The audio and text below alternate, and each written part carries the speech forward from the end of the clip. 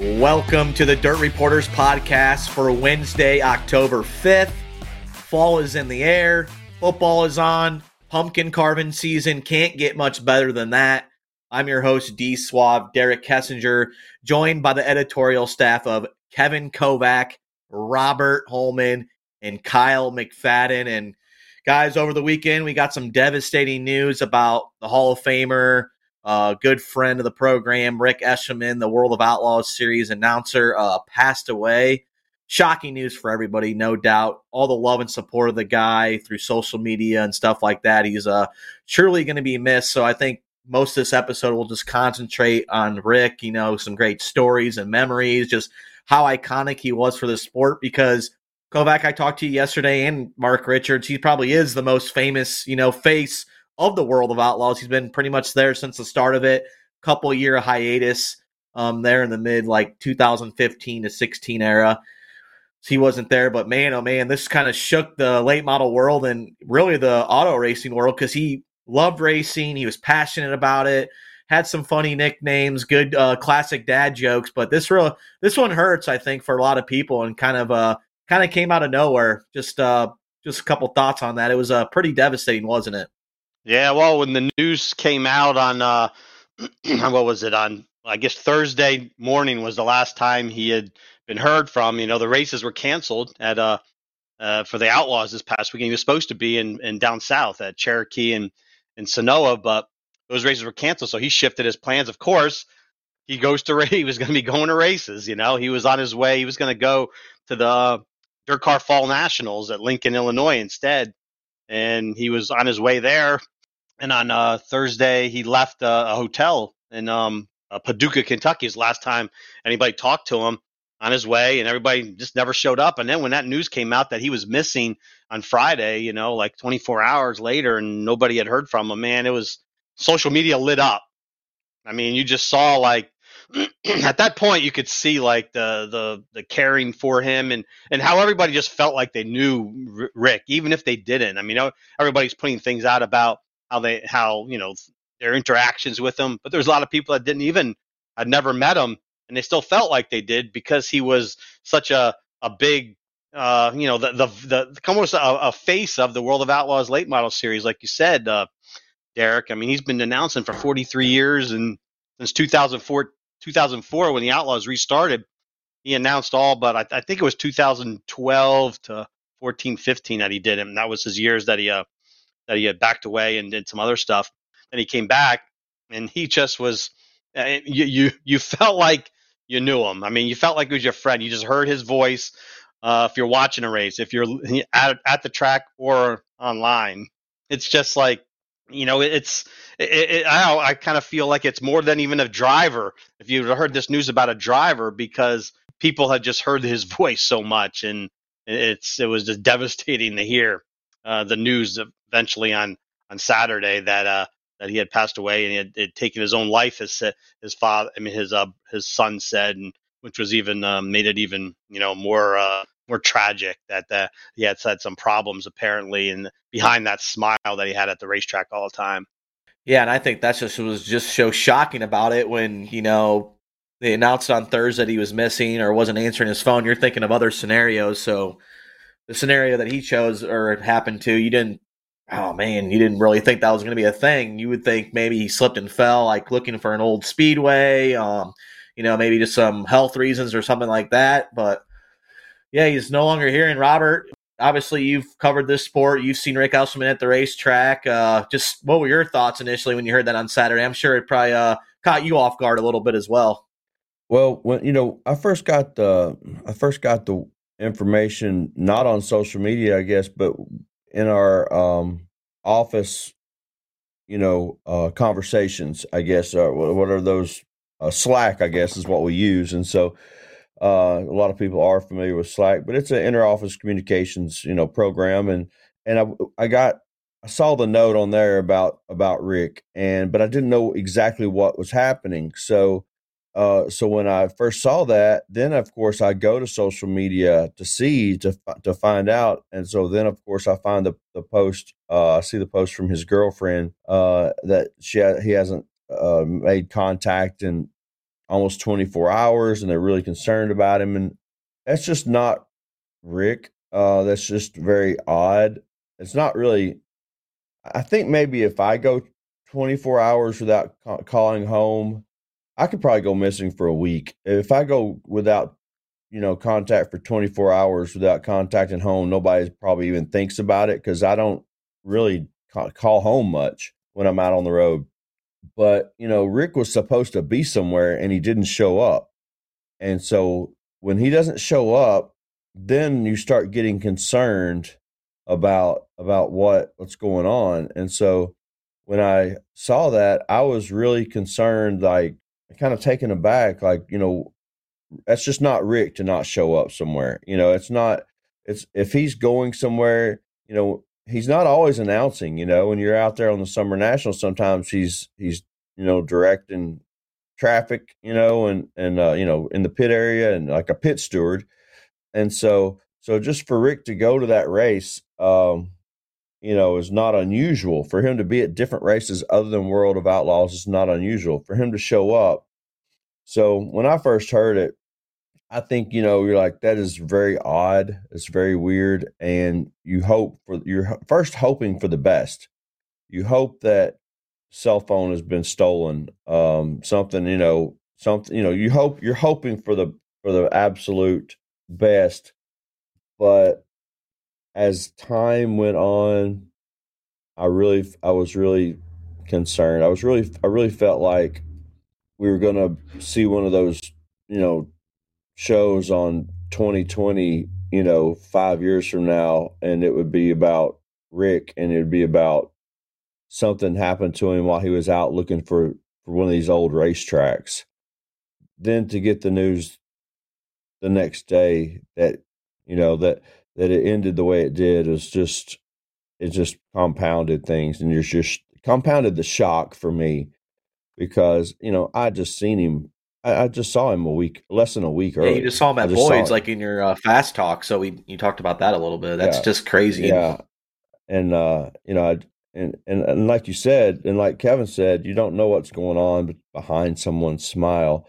But Rick always had a smile for you. He always had a wave. He didn't come see you right away. If he saw you from a distance, most of the time it seemed like when I got to the track, he's riding around in a golf cart, going around, checking out the cars and checking in cars and getting information and stuff. So I don't usually talk to him right away. I'm walking around and I usually just a hand thrown up. It's a wave. But then you talk to him later on, then when things kind of settle down and he gets kind of done doing that stuff, then you're able to converse. I don't know. It's just really shocking. I was really, really shocked and saddened, basically. Yeah, I was same feelings there, Robert, for sure. When talking to like Ruben, who loved Rick, and like Jonathan Clayton, was a coworker of Rick Esselstyn. We were just kind of texting back and forth. Hey, have you heard anything? And you can just tell like those guys definitely hit them harder than others. But like Kovac said, he's kind of like that football announcer, like a Joe Buck. When you see him announcing nonstop, like you feel like you know him personally. And Kyle, you mentioned in Fast Talk, you knew of him and met him a few times, but you're kind of just getting into dirt late model racing. When you see all these social media posts, just how much he affected everybody in a good way and positive manner, because there was so much outpour and just some nice things to say about the Hall of Famer.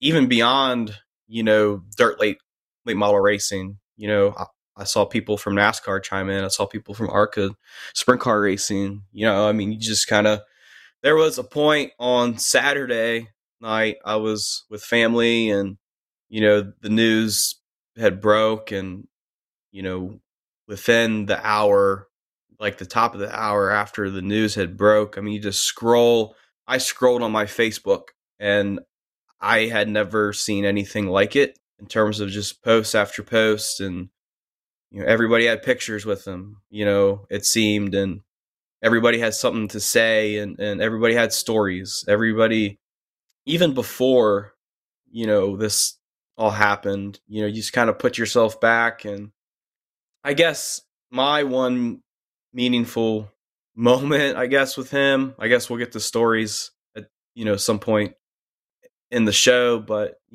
I was at the Summer Nationals race at Fairbury, and I was working on the race wires and the dirt car trailer, and Rick was pit stewarding that night, and he came in with 2 slices of pizza and tapped me on the shoulder and asked me if I wanted one of his 2 slices of pizza.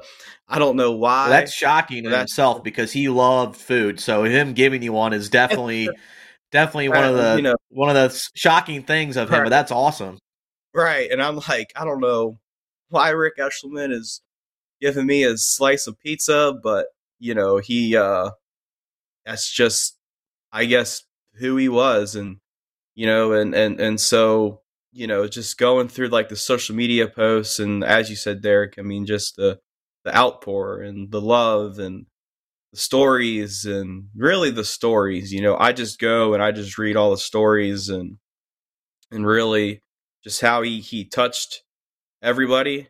And I think even watching races, from a distance before I got involved in the sport like I am now, there was a way that Rick made you feel engaged on the couch to where, you feel like you were able to not only know him, but really know these drivers and really connect these drivers to the fans in a way that is so rare and is a gift.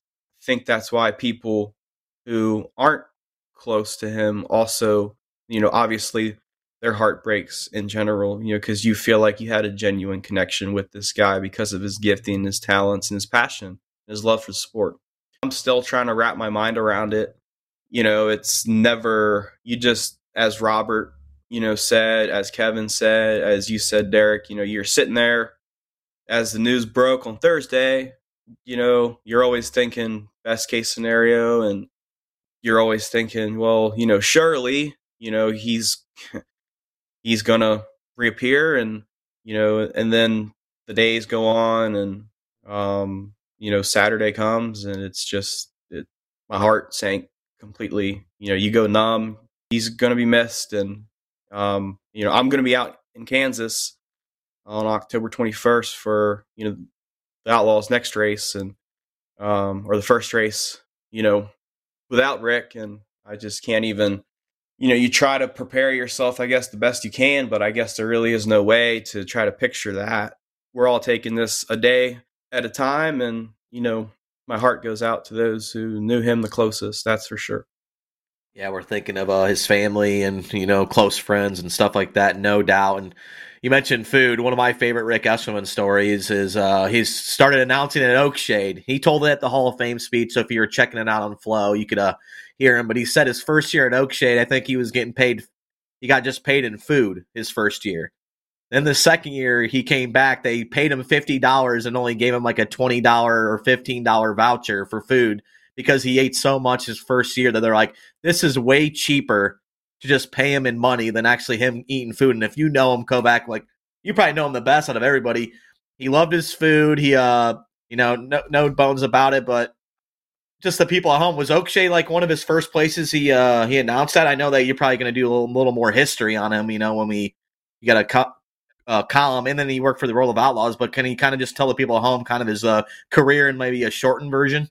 Well, he actually started out in on asphalt tracks. He grew up in Michigan, so he started I think he started as a scorer first at Flat Rock Speedway in Michigan, and then that developed into him announcing there. And I know he announced at like Toledo and other places. Oakshade might have been one of the first dirt races he, because I mean that's in that area too, that he announced. And then he went to the Air Force. He was in the Air Force for I believe it was 4 years, and he was stationed up there in North Dakota, Grand Forks, North Dakota, where River City Speedway is. And when I was with the World of Outlaws, the World of Outlaws have been going to River Cities since I think 2006 or something like that. And so he was like that was like going home for him almost, like when he would go up and announce at the at River Cities, because that was like his old stomping grounds. He did some announcing there while he was in the Air Force and stationed up in that area.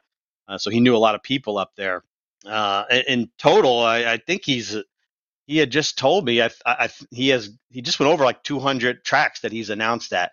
I mean, most of them obviously were now with the World of Outlaws, but I mean, he announced at Eldora for some, like probably about 10 years ago. He was he was announcing the big races with James Essex.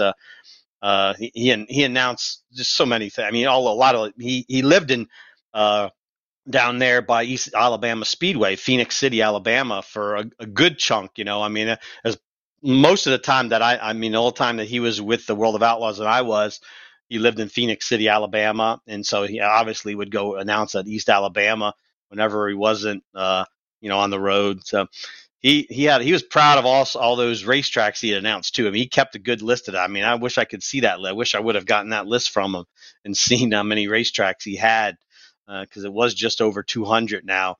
I want to say we jinxed him on the Summer Nationals. Go back. I think we jinxed him on the Summer Nationals. He was supposed to get like 200 at Shady Hill, and then it rained out or something like that. I think that's like one of the things. Like, he was always counting down because he said he was at like 197. He had 3 races to go that year because he was the Hell Tour announcer for a couple of years there, and he was getting ready to get his 200th. And I think I did like a whole like article and story like minute about it, and then it rains out, so I jinxed him on the whole thing. Yeah, I do remember that raining out there. Like everybody was there and just got downpoured on. But but he got to his 200. He's gotten plenty. Yeah. He might have been up 300 now. I'm not even sure. I'm not even exact numbers that he's pushing now. I mean, probably well over 200. But that shows. I mean, a lot of that. I mean, that love of racing. I mean, he just loved it. I mean, he would go to a race. Anytime he's on the road, he's going to find somewhere to go a lot of times, just to see something else run. I mean, he loved racing that much, and you could see it when he was announcing. I mean, that was his life, racing. And I mean, 43 years he announced, and I know he was really, really proud about being inducted into the Hall of Fame and going in and being honored. Back in August, the same induction ceremony that James Essex, the Lucas Oil Series announcer, was inducted. That was pretty cool to see the two announcers that are friends also. I mean, I know it's James Essex has been pretty broken up about it, about losing about Rick too, the news. But they do have that, and I mean that's he'll go down in history as being in the Hall of Fame because of that. Back in August. Yeah, it'll be something that James can always cherish, that him and the Rick, the two series national announcers, were also used to going in together. It was a pretty special day for both of them. And we'll always remember that too, because Rick had his witty jokes, Robert, his crazy nicknames that everybody loved, his dad jokes at the front stretch when he's doing games with the kids and stuff like that, interacting with the home track announcer. Mark Richards said it perfectly yesterday. I don't think we'll ever be able to replace Rick Esselman as the Woo announcer. And Ben Schellen did a good job, and Matt Prier did a great job. But there was just something missing when Rick Esselman wasn't there for those, 3-year hiatus. It's really going to be very tough moving forward, just not hearing that voice and his great calls for that series. It's definitely going to be very weird, in my opinion. Well, like both of like we've all said, Rick was the face of the World of Outlaws, in my opinion, because he's the one person that we heard, even if we didn't see him all the time. If you're a fan and you go to the track, he's the person that you heard all the time when the World of Outlaws were out there. If you're sitting at home watching the stream now, he's the one person that you hear all the time throughout the night when the World of Outlaws are out there. Of course, Darrell Lanigan was the face of the series as a driver for several years, when he's winning all those championships. And now, Josh Richards became the same thing, and then Brandon Sheppard. But the person you heard the most was Rick. The person that you say, wait, I've heard that joke before, it's because of Rick. The person who had a crazy nickname for every cat and dog in America and driver, it was Rick. And so my wife a lot of times will sit on the couch while I'm working here from home and watching a stream or whatever. She doesn't know the people, but she knows the voices because she hears them. She knows I said, gave her the news about, Rick Esselman, she didn't know exactly who that was, but then I played video and she hears the voice and she's like, oh yeah, oh man, So it's an iconic voice, just like James's voice is iconic, and they're all different. Ben and DJ, they all have these different, the way they speak and the way they resonate with you. Rick was no different. His voice was so familiar to so many people who a lot of people just subscribe to Dirt Vision. He's the voice that they hear the most of the time. One of the jokes that I remember I remember a lot. When you're at Speed Weeks and at Volusia and you're there for 4 or 5 nights in a row, 6 nights in a row, we tend to hear the same jokes over and over. And like the third time you hear it, you're like, you do a kind of a head turn up. Wait, I just heard that night before last or whatever. But he treated every new fan that came through the door special. He loved it so much that he treated every group that he was announcing for on that particular night like they were a fresh new group. And he didn't hold back with them. Just because he had told the same joke the night before, there might have been 200 people in that stands that were not there the night before that didn't hear it. So one of the things that I remember, one of the jokes I remember, I always kind of I chuckled, he always said that he raced one time, he drove a car, and he finished 8th in a 7-car race. And I don't know why that always made me chuckle, but he said he finished 8th in a 7-car race, and I guess decided that he shouldn't be racing. But yeah, he did grow up there on those asphalt tracks in Michigan. That's I'm familiar with that story, and man, I don't know Bobby Pierce said that Rick is the one who nicknamed him the Smooth Operator. That's what Bobby Pierce says, and I mean, it's one of the most familiar nicknames of a driver in our sport out there. So for as many nicknames that you're like, you're like, wait, what did he just call him? And kind of laughed. And then, but there are others that you're like, wait, that's his nickname. That's what I'm not sure if he might be the announcer that first called Devin Moran the mailman, I think. And of course, there's a backstory to there's a backstory to Devin Moran's mailman. That's deal. a federal offense. We better not say it. Yeah, there's a backstory to Moran's mailman deal. And if you don't know it, you're like, why is he called the mailman? That doesn't make sense. But Rick knows all the backstories, so he knew all the backstories of all the drivers, and so if you know the backstory, then it does actually make a little more sense, and makes good sense. And so yeah, it's I don't know. Honestly, I feel bad for the person who's going to have to show up out there and replace him. Now I don't know. My advice would be to not put someone permanent in that seat at the moment. Just because I just think it's too soon. Think about what a comparison I'm about to make. Think about losing an iconic figure like Alex Trebek on Jeopardy. How do you replace that? How do you replace that voice of Alex Trebek? You can sit in your chair and close your eyes and listen to Alex Trebek, and it's him asking those questions. It's him and his tone.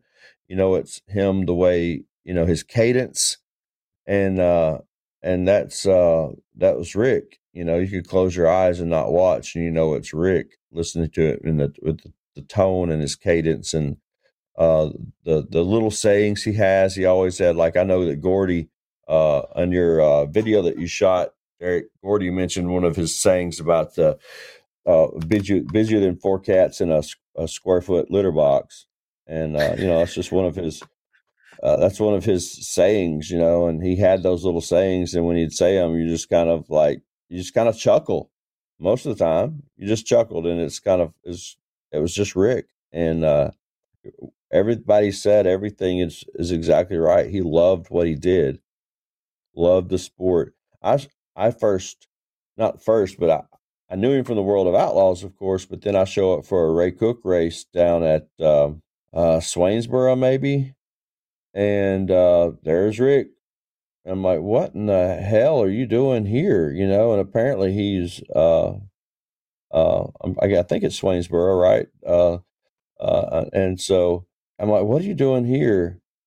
And he was just there. I guess he had used to be the announcer at the track, maybe, for a while. He was the track announcer, so he was just there, on the call, and so if he wasn't doing what he's supposed to be doing for his day job, he was out moonlighting. He was out chasing racetracks. He was out chasing other races, and that's that was just Rick Eshelman. That's what he did.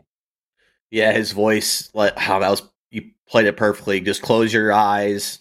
Don't even have to watch the broadcast. You can just hear it and you just know it's Rick Eshelman. Iconic races, the World 100, cool nicknames, Babba Dabba Doo, the Shepard Pierce incident there in 2019, the Prairie Dirt.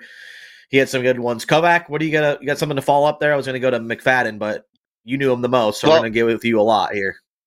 Well, Robert just was mentioned how hard it is for someone else to follow him, and maybe don't put someone in and immediately as the replacement. It just hit me kind of when he said that. Man, it might be maybe for the last few races of the year, maybe they bring in some of Rick's friends, announcing friends, and have them do a it's almost like the tribute, we're gonna they'll announce the race in his honor for each of the last few races, especially maybe at the World Finals, before having a regular guy come in next year. Because I know he had a good effect on so many announcers. Like a James Essex, he was so friendly with him, and as the two big announcers of national tours, and maybe it would be sort of a neat remembrance of him to have some of his friends. I'm just thinking, I know kind of the music world. I remember,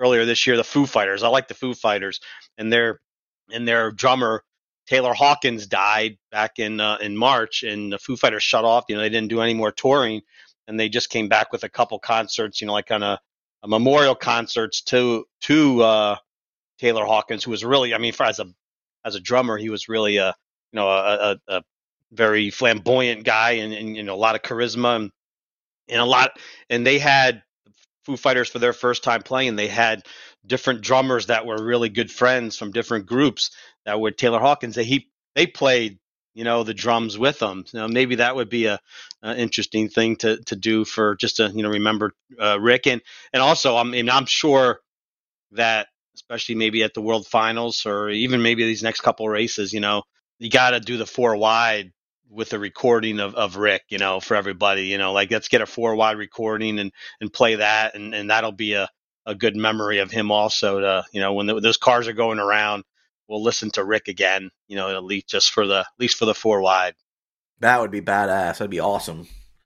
I would love to have the 4 wide at Charlotte. They, just even that racetrack, you just think of Rick because he's been there for so dang long and had some good calls there. Kyle, the one thing that a lot of people said to me was just how much he treated every single driver the same, whether it was Brandon Shepard, Jonathan Davenports of the world, or Chuck Hummer. He just treated them the same, announced them the same.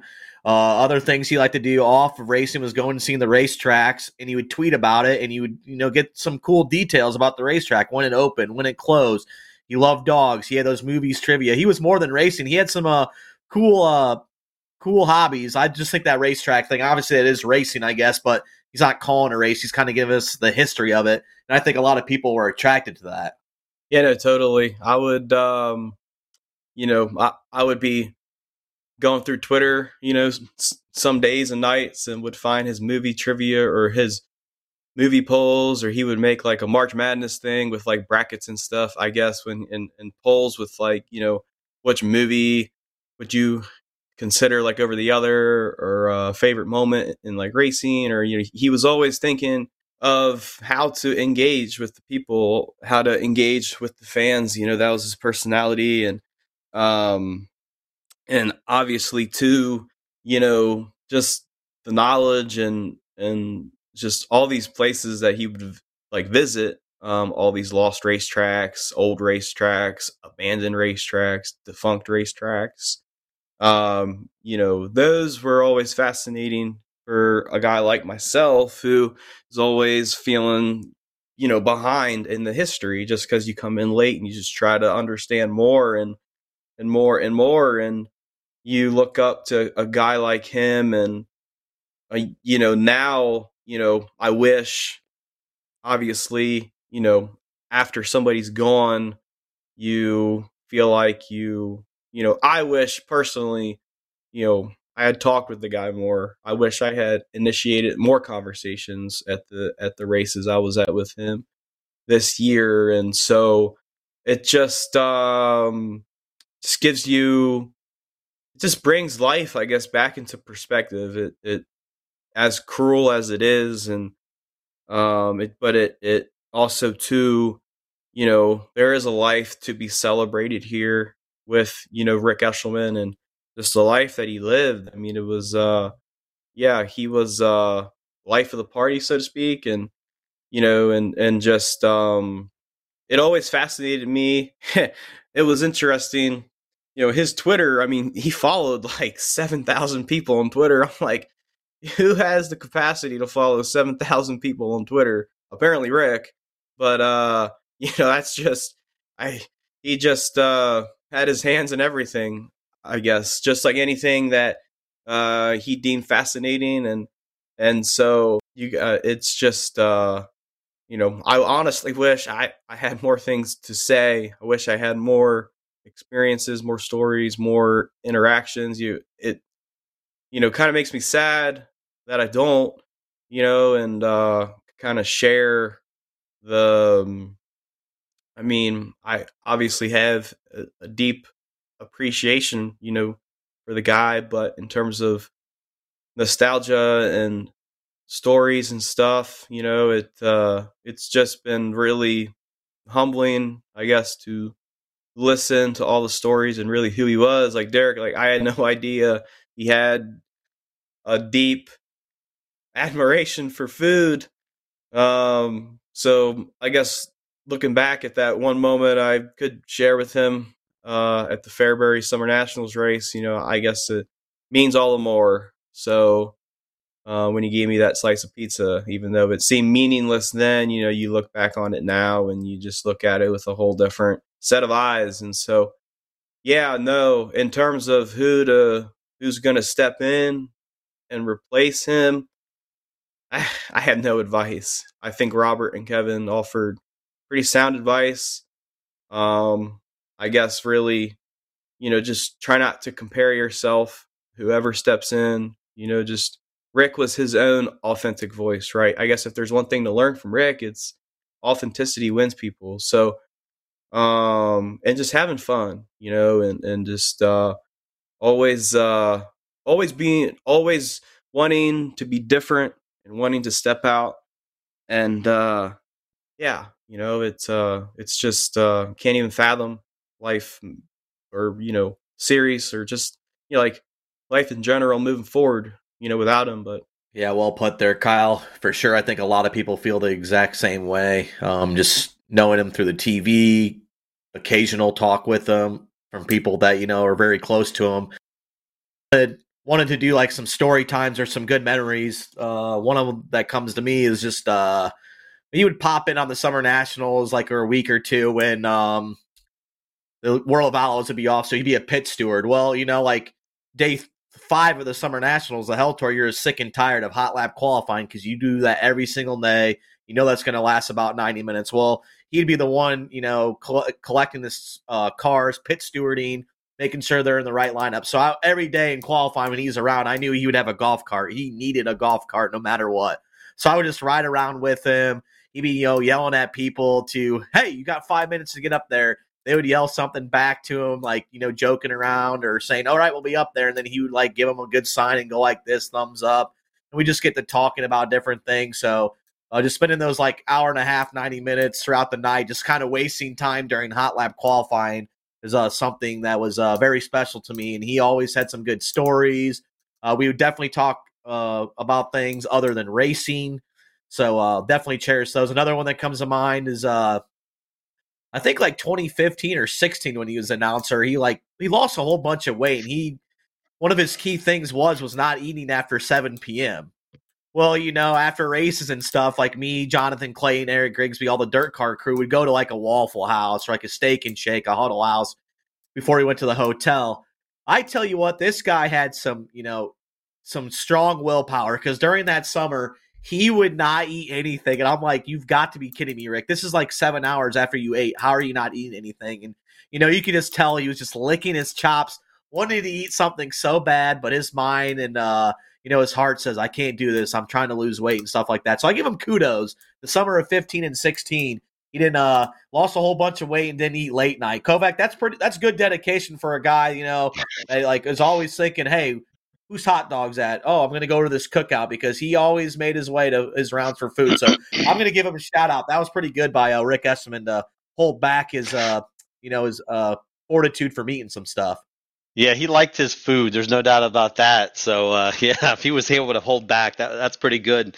I have another thing, too. I mean, you're talking about all his posts on Twitter and, about the movies and his old racetracks he goes to and all he also did the World of Outpaws and Claws. He puts people's fans, pictures of people's fans and of their dogs and cats up there, and even some other animals sometimes, I guess. I don't know. But you remember, this is a guy, he was not he was not big on technology. These smartphones and everything. Yeah, that's right. I mean, he was Twitterless Rick for just until a few years ago.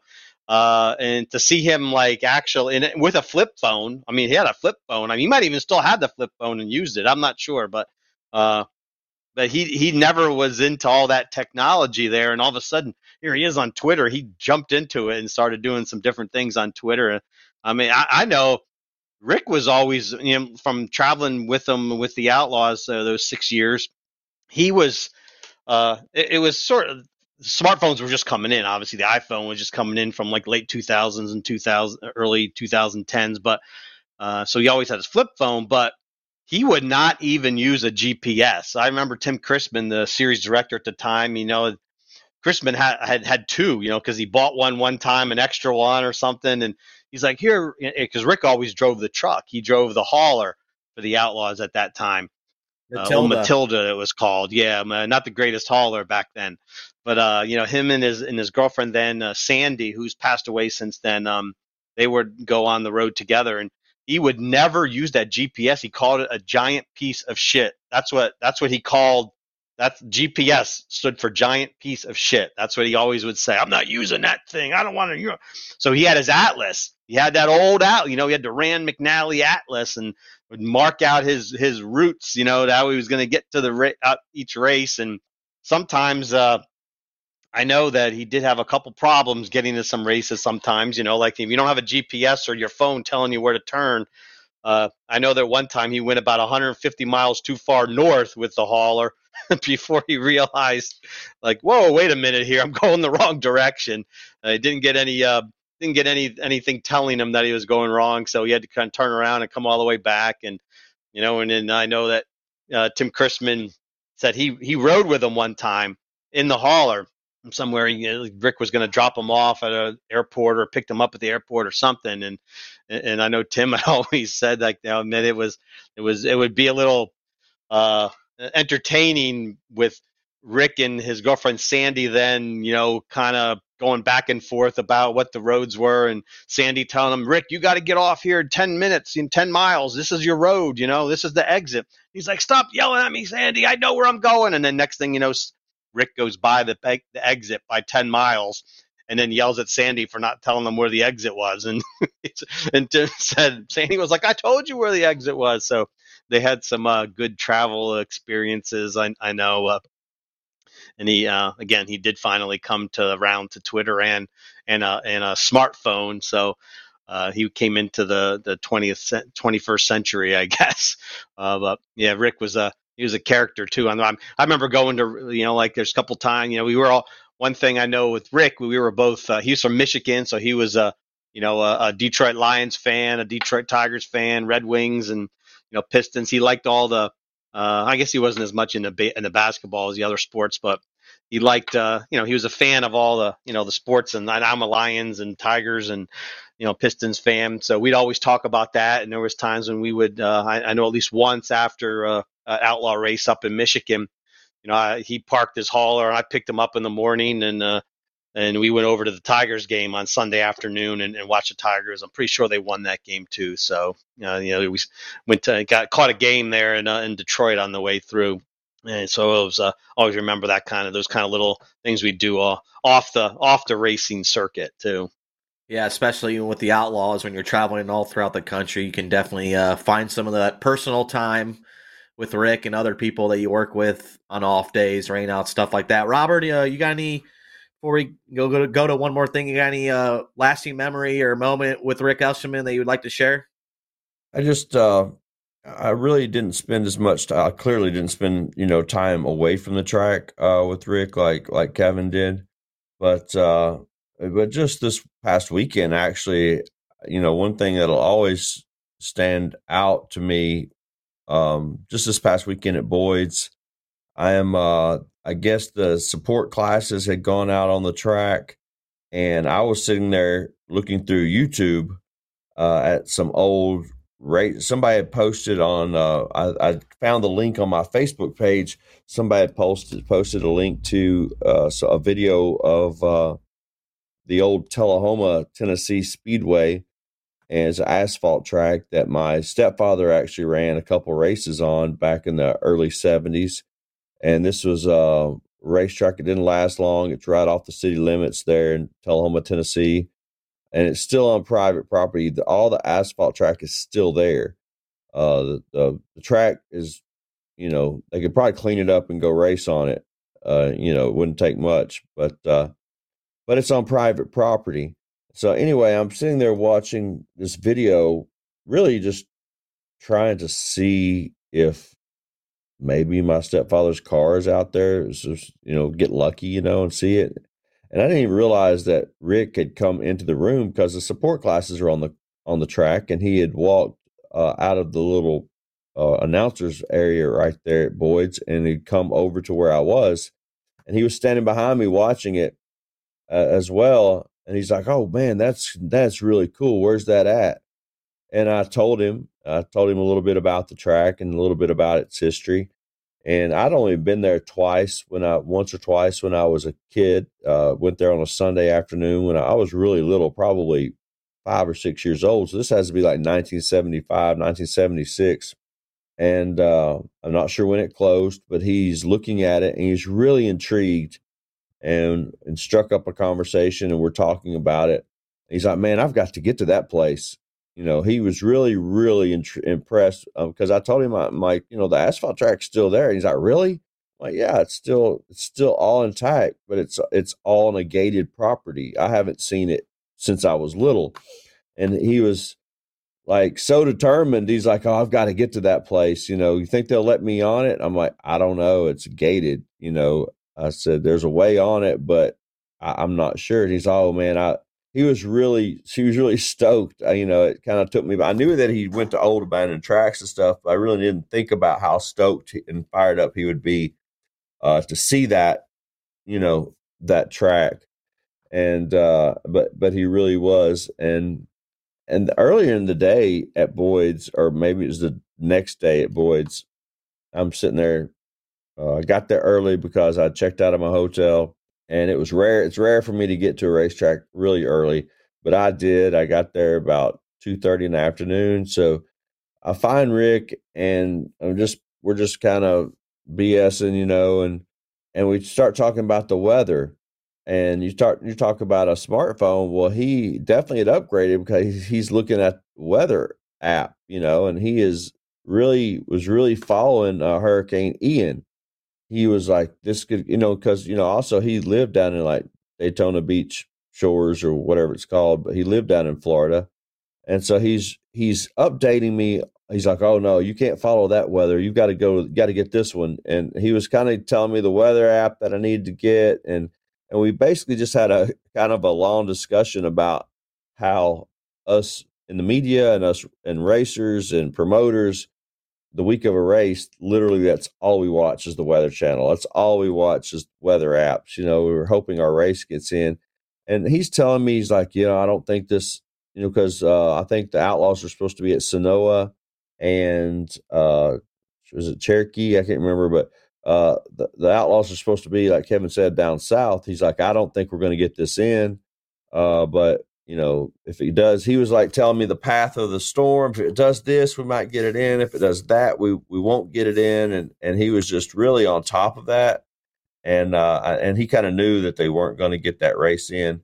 But man, he was all on top of tracking Hurricane Ian.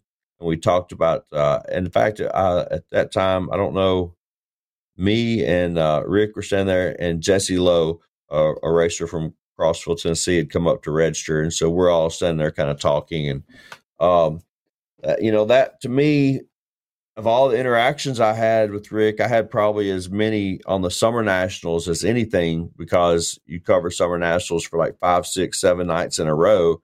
And during that stretch is when he was out there as a pit steward. It was really cool to see Rick doing something other than announcing.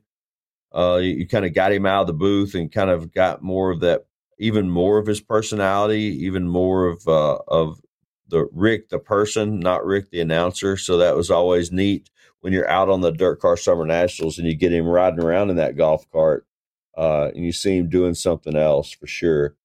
The late September race at Boyd's will always stick out to me, because when something like this happens, you're like, oh shit, man, I just talked to him. People want to personalize it. People want to put it, people want to somehow find a connection. People want to somehow make it their own, I guess. And for me, it was just that last weekend at Boyd's.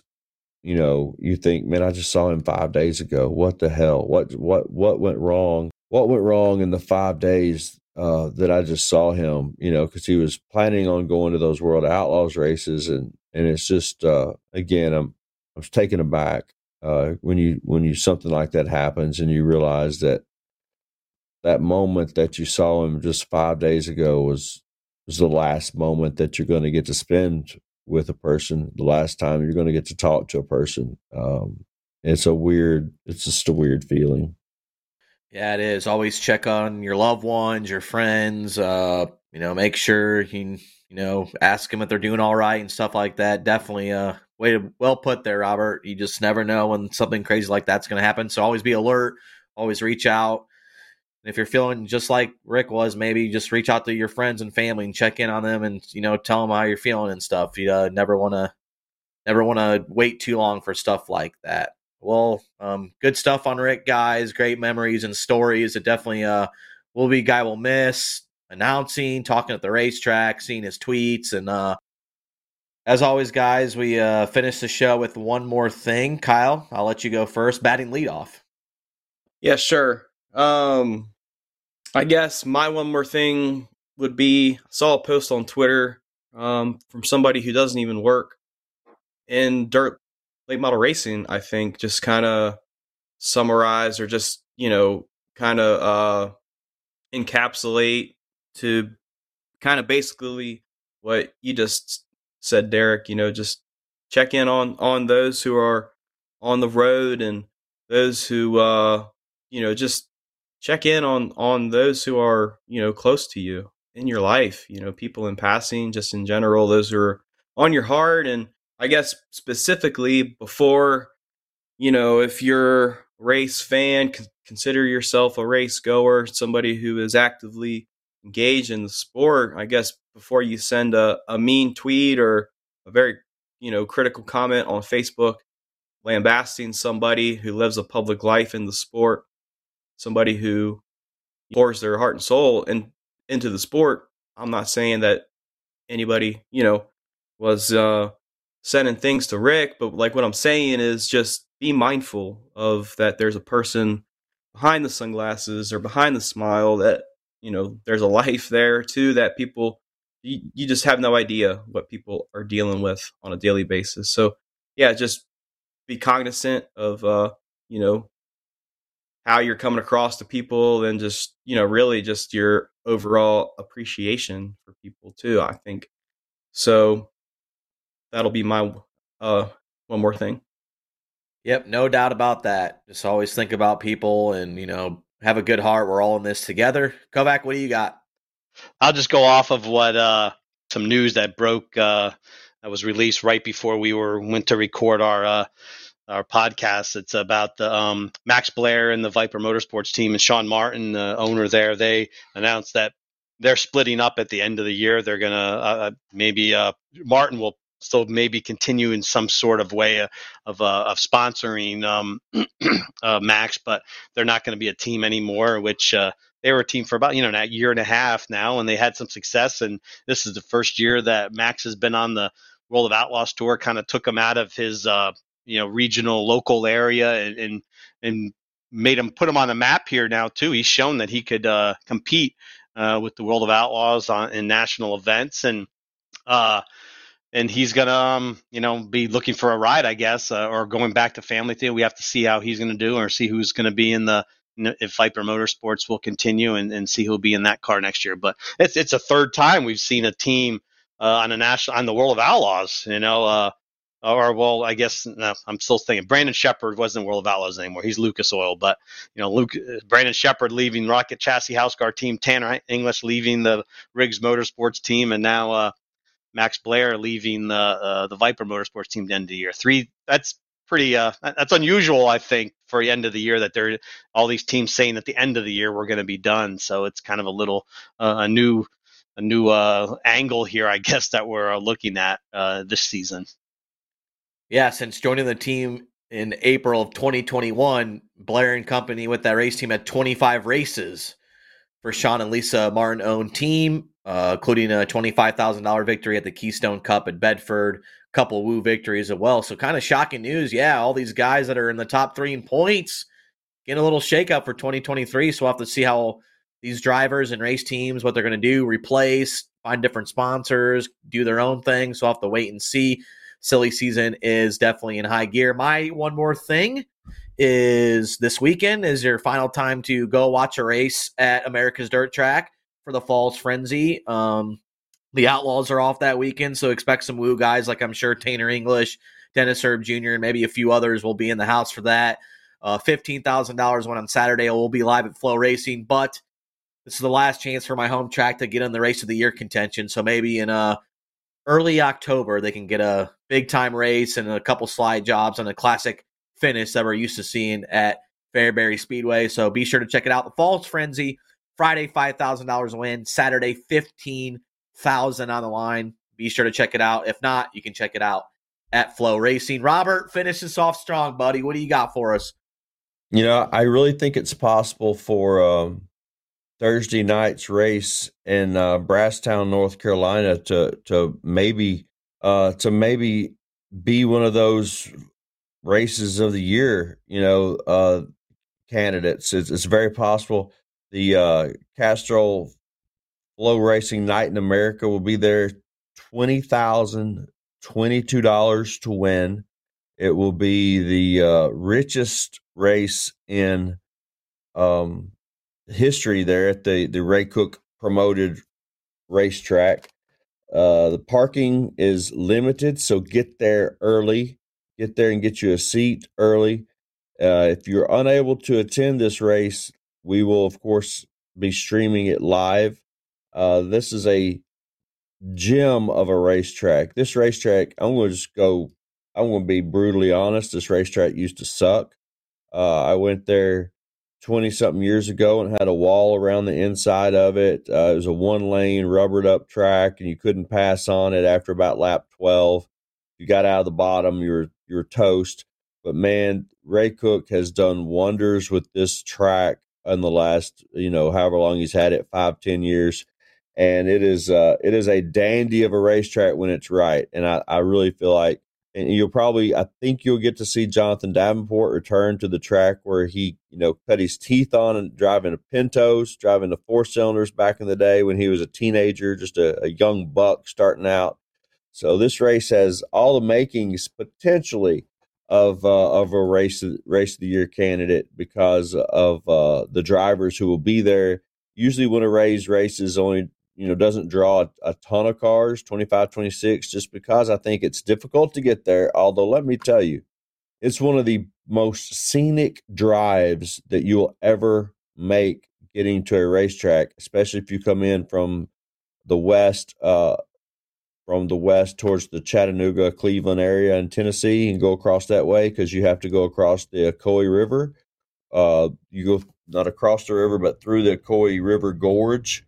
So take your time getting there if you go, because this is where they had the Olympics, the Olympic rafting or whatever, canoeing or kayaking or whatever it was back in the day when the Olympics were in Atlanta.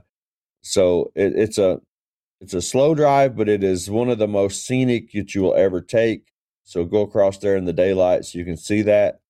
Get there early so you can get parking, get a seat, and expect to see some of the best in the business race for $20,000 plus at one of the South's gyms. It's hidden. It is a hidden gem for sure. It's a dandy.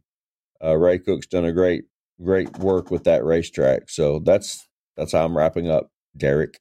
So Robert's favorite hidden gem is Tri-County. Kovacs is Fayette County in Illinois. So both have county in their name. It's great to see. Yeah, Flow Night in America tomorrow night at Tri-County Raceway, which, by the way, was the first race we did back, first late model race after COVID. And Michael Chilton took the back row challenge, got a little money there, and we saw Shane Clanton win there on April 30th of 2020, a thing that kind of just exploded, streaming races. So very cool to go back to Ray Cook's track at Falls of the South, as Jonathan Davenport told me and Michael Rigsby back in the day. So very excited to get that one, and hopefully we see some slide jobs and great racing. Well, guys, it's been a very tough weekend for everybody in the late model world, and the passing of Rick Eshelman. I was glad to hear some of your stories and just what he meant for the sport.